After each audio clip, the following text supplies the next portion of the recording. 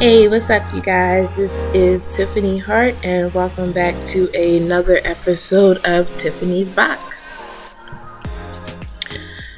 Well, you guys, it has been quite a long time since I have seen you, almost a month. And I definitely, first off the top, want to apologize for that because it was an unexpected break, but it was a very much needed break, and we're going to get into all of that. This is going to be our catch-up episode. We're going to just talk about some things that have been going on for me on my side, and then we're going to talk about some of the things that we're going to get into for the month of July. So I hope you guys are ready, and let's get into it.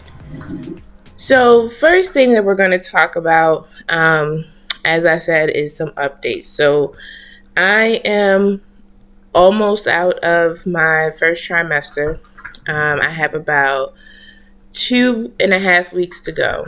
So for those of you who may be new to the episode, once again, my name is Tiffany Hart, and I am having my first pregnancy. And with this first pregnancy, I am high risk.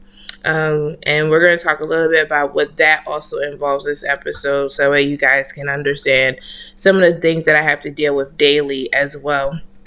So like I said, as of today, I am 11 weeks and 4 days. So with that being said, there's a lot of things that happen in the first trimester. As far as symptoms go, for me personally, fatigue was my biggest symptom. And I'm not a person that generally takes naps, but I was getting off of work and falling asleep on the ride home. Yes, I don't drive, so my husband drives me to work and brings me home. So I would be falling asleep in the car, and I'm talking about, it was a good sleep. I'm not talking about like a little tiny 10-minute cat nap. No, I was taking like full-blown sleeps that when I got up and when I woke up and we were got home, I was like, oh my gosh, that was the best sleep ever. And then I would wake up, and then I would still have to come in the house and still lay down. And we live about 20 minutes from my job. So fatigue was one of my biggest symptoms. One that a lot of people worry about when it comes to being pregnant is morning sickness. And thankfully for me, that wasn't my biggest symptom. I did have a lot of nausea. But for me, I never actually threw up. So that was a good thing. But the nausea would come at any time of the day. They call it morning sickness because sometimes it can be super bad in the morning because you have that period of you not eating. And so when you wake up, your stomach doesn't have anything on it, and it can be very bad. So a lot of times if you are experiencing morning sickness severely, they will tell you to make sure you have like some crackers and like water by your bedside. So in the morning you can take some crackers to help settle your stomach. I do remember that there were some days where the nausea was so bad that that's all I could eat for like the first part of the day. I'm talking about like till like about 12, 1 o'clock. That's all I could do was chew and eat on crackers and lay in the bed.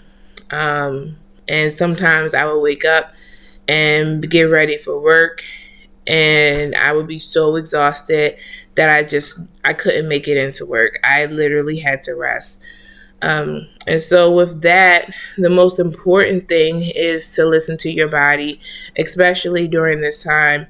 It's a very critical part of the growing process for the baby. A lot of things are happening. This is when their organs are forming.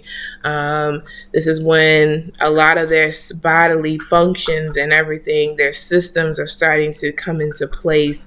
And so you have to listen to your body during that time. And so for me, that's what was happening for the podcast as well. That's why I haven't been here and I haven't been present for about a month or so, because between me working full time and having the gestational diabetes and just, normal pregnancy symptoms that I had to manage, it was really hard for me.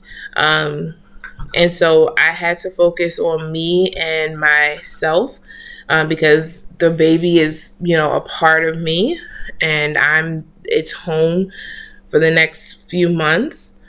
And so it's important that I do what I have to do for my body so that way I could, give the best that I could. And so, I had to take a break from the podcast, because I was kind of stressing out about getting episodes to you guys.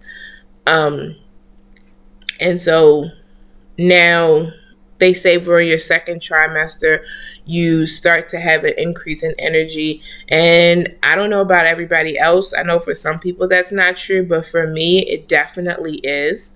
Because I can tell that because I'm ending my first trimester, that I have more energy than I used to.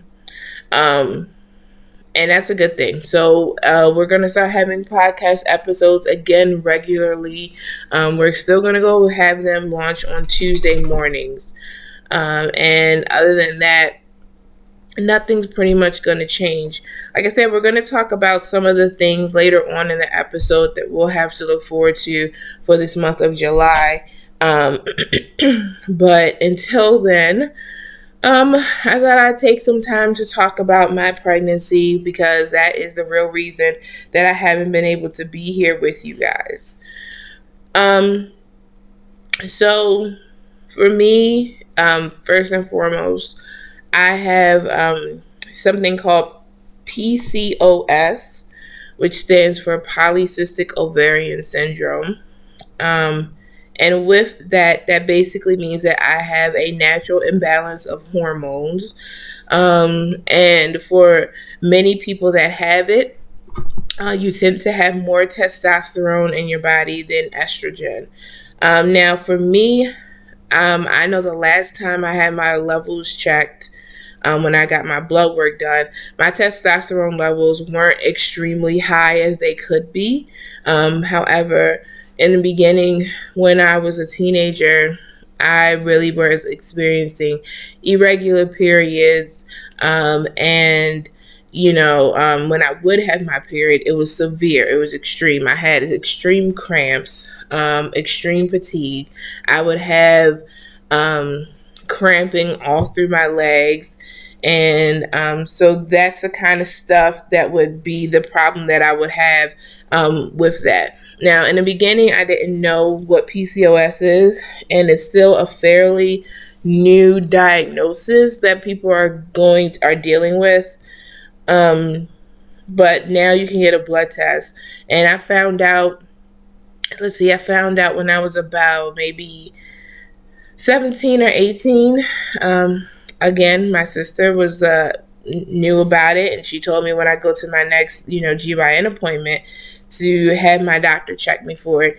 And when they check you for it, you kind of just tell them the symptoms that you're having, and then they give you a blood test. And the blood test, like I said, is able to tell you, whether you have, extremely high testosterone levels or what, is going on. So with that also comes infertility. It's a big, scary word that a lot of us don't like to talk about. But it's important that we talk about it because it affects a lot of people. And actually, PCOS, if I remember correctly, the numbers may have changed recently, affects about 1 in 8 women. That's 1 in 8 women. And a lot of times we don't even know that until we've tried all of these other medicines, and they often will try to put you on birth control to try and regulate your hormones. And for me, being on birth control was the worst. It made me super moody, super angry. And so I had to come off of it. And I would often get on birth control for however many months.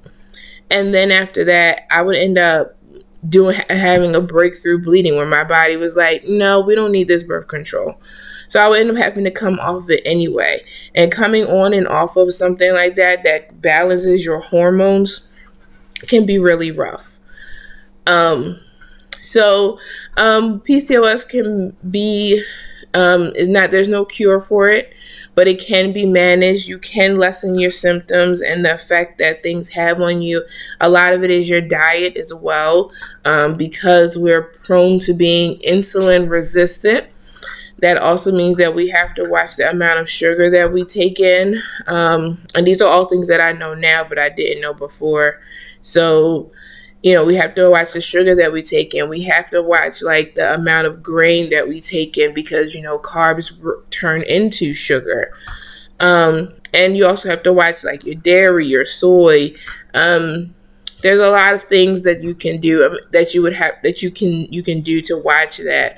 And nowadays they have people that have like there was a Facebook group I was a part of that there's a person that has PCOS, and she set up a whole diet plan, what you should eat, what you shouldn't eat, that helps balance your hormones. And it really does work. A lot of the people in the group have had success in that, because when you're a woman and you're dealing with infertility, it is the scariest thing, especially when you really want kids. And so to know that you have that possibility, that is going to be difficult for you to have kids, is something that, is very scary and very daunting. And when you find that person that you are in love with and you want to have kids with, you don't want anything to stand in your way. So a lot of people start this diet that she has. And her name is Kim Campbell, if you want to look her up. And she spells Kim, K-Y-M, and Campbell is spelled like the soup. And she has a list of a list of foods to avoid. And it can be a daunting task. I'm not saying that it's easy, because when you have to look at everything that you're putting into your body, it's rough. However, the great thing about food choices nowadays is that we have specialty stores like, a Wegmans, or there's a store we have in Maryland called Moms, and it's Moms, I think is the name of it. And then there's another one called Sprouts. So all these different like health food stores that strip down foods. And if you need anything in particular, you can go to these stores and you can buy it. It can be costly. But when you're really on that road to having a baby, at that point, there's no cost that's too great. And so for me, circling back to me, with me having PCOS, I knew kind of early. And so there were things that I didn't really know to avoid, because when I found out, I did not know about this group and I did not know about this person. So I was constantly doing the birth control, like I said, coming on and off of that. So I'm sure that didn't help me. But just naturally, maybe about maybe about like 2 years ago, I had a health scare where I had my sugar, where I was super dehydrated and my sugar was high. Now, I have a family history of diabetes and high blood pressure. So I'm already at super high risk. Thankfully, I have been able to make some dietary changes to allow me to get off of high blood pressure medicine. However, with the PCOS, the sugar levels are even harder for me to control. And also, sugar is addictive. If you've ever tried to like stop drinking sodas, for instance, just like for a week, after a couple of days, your body is instantly craving a soda and you're trying to figure out why. It's because it's addicted to the sugar and the caffeine that you were putting in, that you were getting from the soda. So, I had made those changes because I never wanted to be on insulin. That's something that scared me. To me, that was like the extreme of diabetes, meaning that it was uncontrolled. And I didn't like having that feeling of having to pay for insulin, for instance, and just having to constantly put insulin in your body. That was something that I was pretty scared of. So with my PCOS, as I've talked about before, I did have a previous miscarriage. And so when I got married to my husband, I knew I wanted kids, and I'm older. So I already knew that with those two combined, I kind of wanted to start right away. And so me and my husband had a discussion, and we kind of already knew that we were going to start pretty much right away, especially because my husband is older than I am. So, I was always nervous about starting a family. I honestly did not think that I was going to get pregnant this soon. I mean, seriously, I really thought that, it would have to be trying for like several months. I had already, in fact, researched things to try and make it easier. And when we started, I had started like ovulation tracking, which was pretty cool for me because I kind of like that. I'm a nerd at times, so I like that sciencey stuff. And so, I was tracking my ovulation, tracking my fertile days, and it was weird for me because I had never gone through those steps before. But it's an amazing journey. I can't wait to tell this child about like how I literally watched you coming. Like I was literally tracking my ovulation so I could see when, my peak ovulation days were and when it was the perfect time to try for a baby. And I basically saw this baby coming. And so that's probably what makes this baby so even more special, is because this baby is really wanted. And I really loved my first child as well. I wanted all my children. I've known from a young age that I wanted to be a wife and a mom. My mom has pictures of me taking care of my baby dolls as if they were babies. I mean, I had like the baby cradle. I had a baby stroke, like a baby car seat, like toy car seat. And I would literally take my babies and strap them in the back of the car seat. I would buy them actual baby clothes from the thrift shop. I know how to swaddle a baby because my mom would have me swaddle my baby dolls ever since I was young. So I've always known that this is something that I wanted. And so, with me having the PCOS diagnosis and with me knowing that I wanted to have kids, I had cut out a lot of sugar from my diet. So as far as like sodas and juices and things like that, I had cut all of that out. And it was amazing to me how just cutting out like just sugary drinks changed everything. It allowed me to focus on, okay, what is it that I really want when I want a soda? Is it the sugar or is it the carbonation? For me, it's the carbonation. It's not about like, it tastes good, because it really just tastes like sugar. And so I was able to find, sparkling water. I really got into sparkling water, and I love sparkling water now. And I'm able to flavor it with like, Crystal Lights and things of that nature.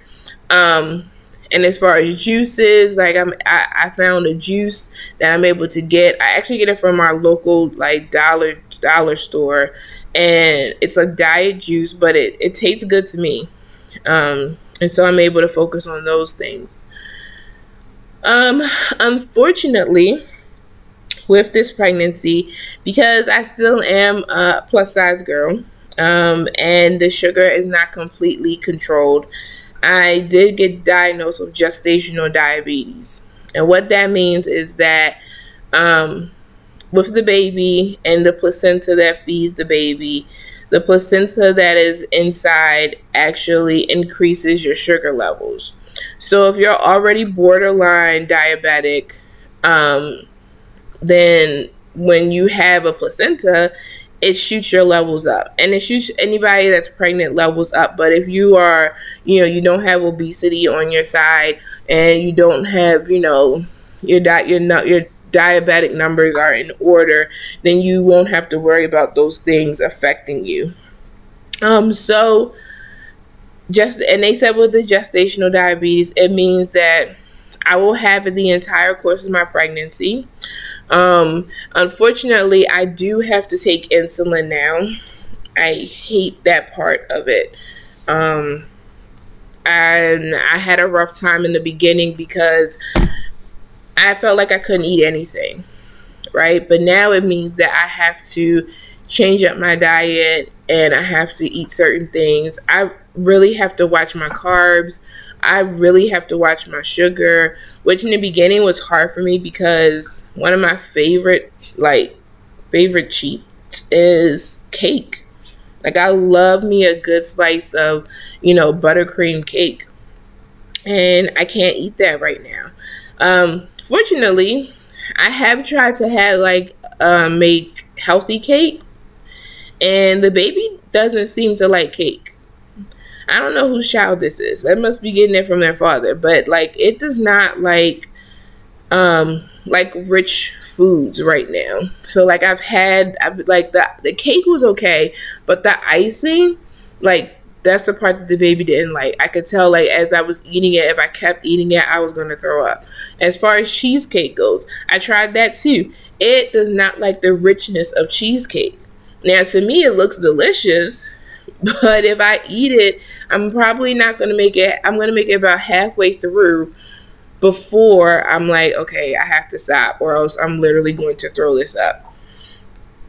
So that's a good thing. But with that means that I have to constantly monitor my numbers all throughout the day. That helps me make choices about what I'm going to eat. And as far as the insulin, I have to take insulin 3 times a day. And so it was a lot to kind of get used to, a lot of adjustments, because that's not something that I had to do in the beginning. And so that's another reason why, you guys, I had to take a break, because I was so overwhelmed and I had so many appointments because, of course, now with the gestational diabetes and me having the history of high blood pressure in my family, I'm, more prone to certain conditions that can be dangerous for the baby and myself. And so I needed to take a break, because in the beginning I was just going with it. I didn't really address my emotions toward it. And then I think that really backfired on me, because I kind of just shut down for a while. But now I'm getting used to the idea. Of course, that means I have to cook more of my meals at home, or I had to find an alternative way to make this easier for me. For me, the best thing to do was being able to drink a lot of water. Previously, before I got pregnant, starting in November of 2019, I had been drinking a gallon of water a day, right? And not a big deal. Like I said, I could flavor it with different things. There were times that I would flavor it with, ice cubes that I made, or fruit, or infuse it. Or like I said, my Crystal Light, or any zero sugar added, things that I could put in there. But when I got pregnant, the baby did not like tap water. And for me, that's what I was drinking, was tap water.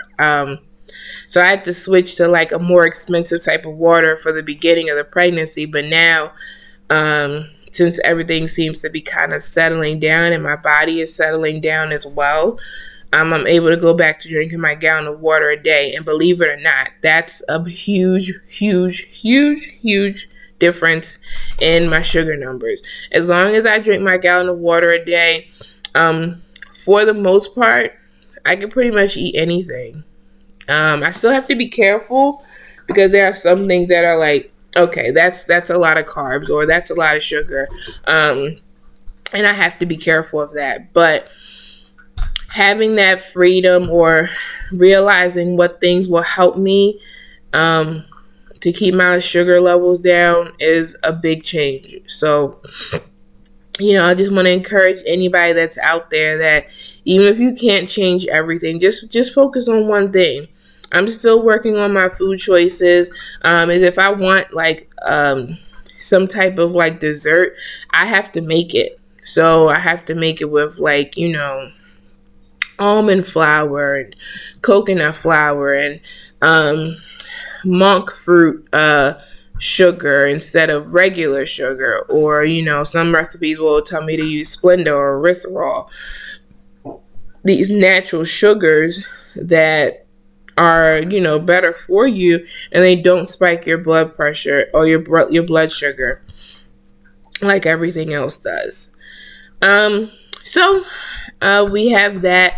Along with the gestational diabetes, they said what's going to happen is they will have to increase my insulin like every week. So don't be surprised if that happens, because as the baby grows, the placenta is doing a lot more work.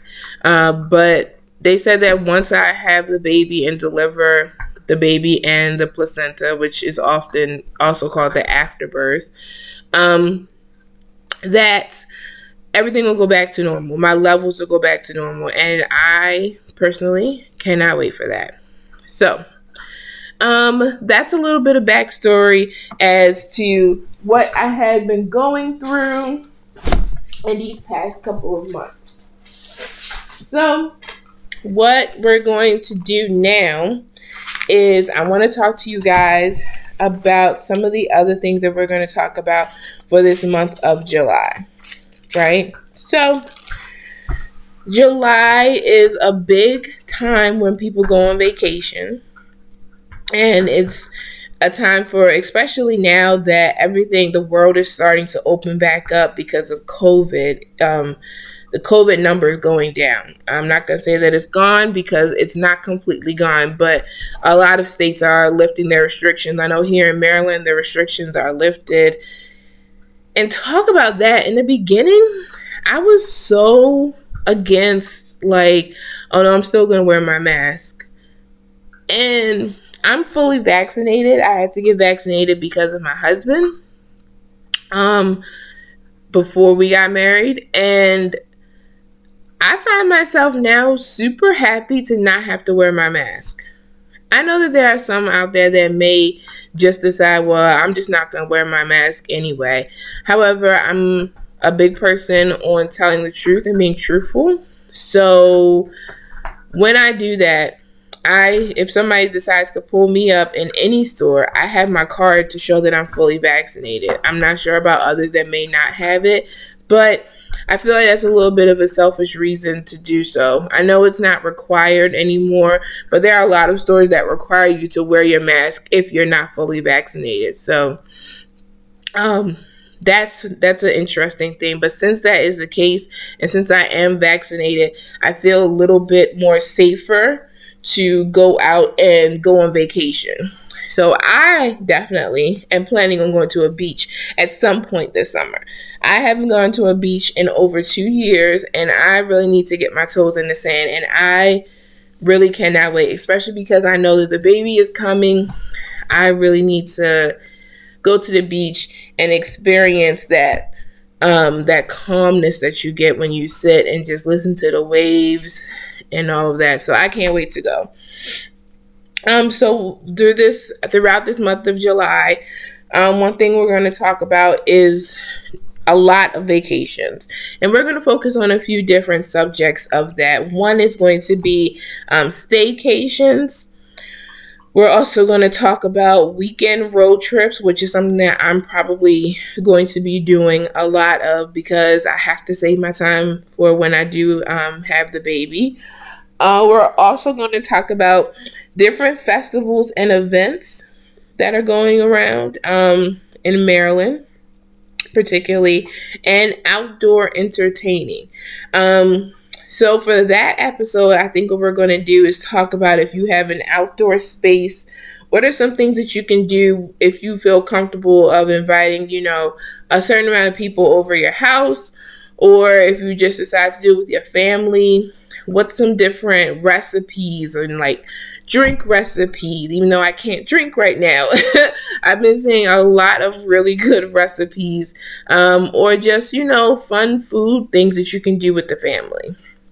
So that's what we're going to talk about for this month of July. And that theme for the whole month is going to be summer fun. So we want to focus on ways that we can have fun this summer because we have been cooped up in the house for a year and a half, right? And I know we're all excited to get out. And the best way to get out and have fun with people is to do it outside. So that is going to wrap up this episode for Tiffany's Box. Like I said, I'm going to see you guys next week. Next week, we will be talking about staycations and weekend road trips. I'm going to combine the two since I took this week to talk about the baby and I. Oh, also, fun fact. We will be finding out the gender early. One of the things that we're able to do because we have to get this testing and blood work and everything done, you would get that done anyway around this time. It's the normal testing to make sure there aren't any defects with the baby, anything that we need to know about ahead of time. And so some of these blood tests, within them, we're able to find out what the gender of the baby is. And since it's our first one and we're super anxious to know, especially me, because then I can kind of tailor my baby registry toward girly things or boy things or whatever it's going to be. And that way I can also shop for clothes freely because I have to, when I shop, I have to be able to be there kind of now to look and get like browns or greens or yellows, like gender neutral colors. But I do want to find out what the sex of the baby is going to be. So I will be keeping you guys posted with that. I actually think it's going to be about a month before we know that as well, because I get the test I will get the blood work done in about 2 weeks. And then I think they said it's like a week to 2 weeks before we'll get the results back of that. So I'll be keeping you guys posted about that as well. But in the meantime, always remember your focus determines your reality. And I will see you guys next week. Bye, lovies.